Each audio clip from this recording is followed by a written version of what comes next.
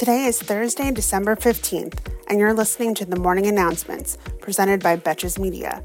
I'm Marissa Kabas in for Sammy Sage, and this episode is brought to you by Lomi.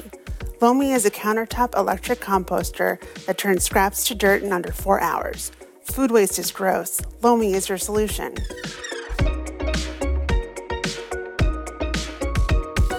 Yesterday marked the 10-year anniversary of the shooting massacre at Sandy Hook Elementary School in Connecticut. According to disturbing reporting from NBC News, there have been 54 school shootings since then involving active shooters, which have killed 101 and injured 156. And there have been 7 this year alone. Despite the fact that in June, Congress passed the most comprehensive gun control bill in 3 decades, gun deaths continue apace. But if you ask Republicans, the real epidemic is people asking you to use their preferred pronouns. It's been about 6 weeks since a man broke into Nancy Pelosi's house and attempted to kill her husband Paul with a hammer. And details about the attack and the aftermath continue to spill out. On Wednesday, a San Francisco police investigator who interviewed the accused attacker for an hour the day it happened testified that he said there was, quote, evil in Washington. He also said he was looking to harm Pelosi because she's second in line for the presidency. The investigator said the alleged attacker admitted that Nancy was the target and Paul wasn't part of the plan. He also admitted he wanted to target California Governor Gavin Newsom, Hunter Biden, and Tom Hanks. Sounds like a game of fuck, marry, kill gone very awry.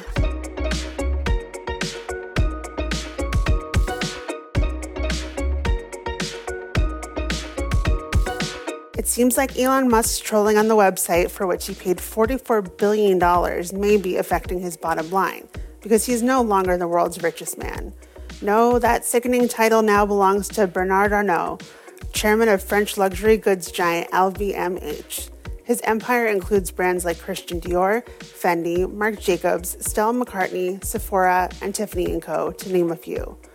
Arnault is worth an estimated $171 billion, and unlike Musk, doesn't use social media.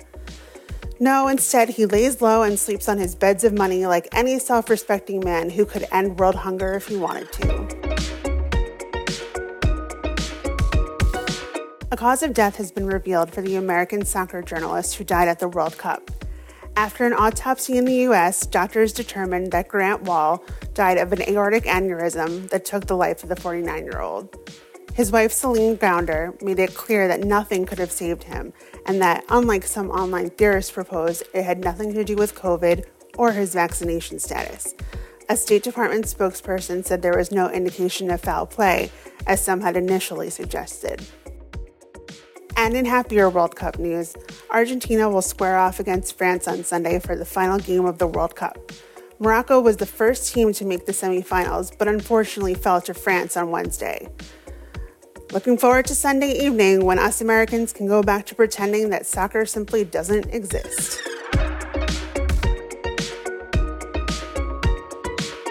Thank you so much for listening to the morning announcements, and again to our partner Lomi. Turn your food waste into dirt with the press of a button. If you want to start making a positive environmental impact or just make cleanup after dinner that much easier, Lomi is perfect for you. And with the holidays just around the corner, Lomi will make the perfect gift for someone on your shopping list. Head to lomi.com/announcements and use the promo code announcements to get $50 off your Lomi. That's $50 off when you head to lomi.com/announcements and use promo code announcements at checkout. Until tomorrow, I'm Marissa Kabas, and now you know what the fuck is going on.